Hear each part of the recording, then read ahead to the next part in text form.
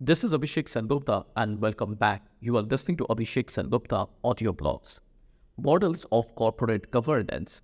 Now, corporate governance has come up with many models which are generally followed or based on which the various corporate governance rules are laid inside a corporation. Over the period of time, many such models came up. Certain models are going on for a long time, and there are certain models which require modification even in short run. Overall, there are three types of corporate model. Further on, over a period of time, it became clear that corporate governance model will carry on, will change and get modified based on the environment and the laws of the land. The structure of corporate governance too varies in a substantial way.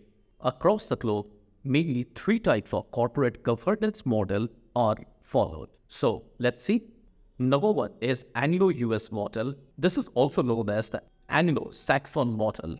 Now these were crafted by more individualistic business societies in Great Britain and United States. This model presents the board of directors and the shareholders as the controlling parties. Management and the chief executives are secondary in authority. They actually derive their authority from the board, which is beholden by voting shareholders' approval.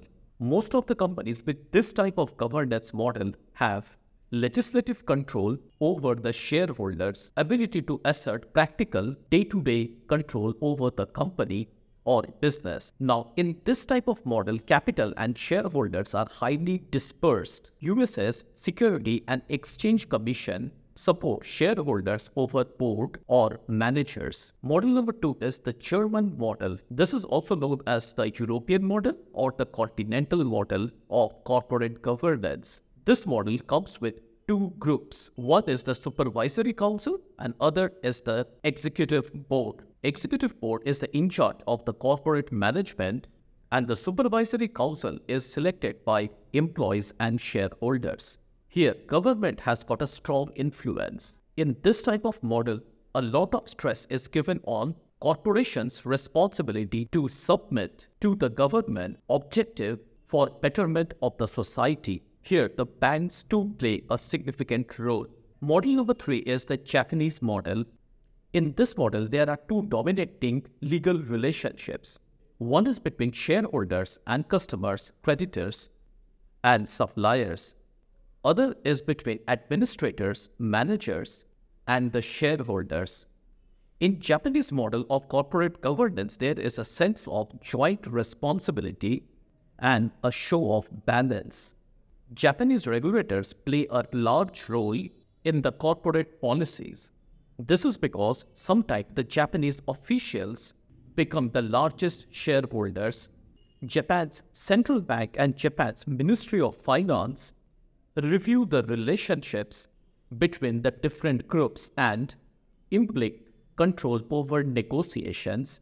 Here, the concentration of power lies with Japanese corporations and banks. This is characterized by high level of stock ownership by affiliated banks and corporations. Hence, the interest of outside shareholders are minimal and considered marginal.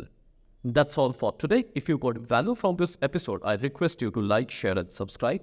To my Apple Podcast listeners, I request for a review. I want an honest review how my podcast is helping you and enhancing your life. I'll be back with many such episodes. Till then, stay tuned, stay connected. Have a great day.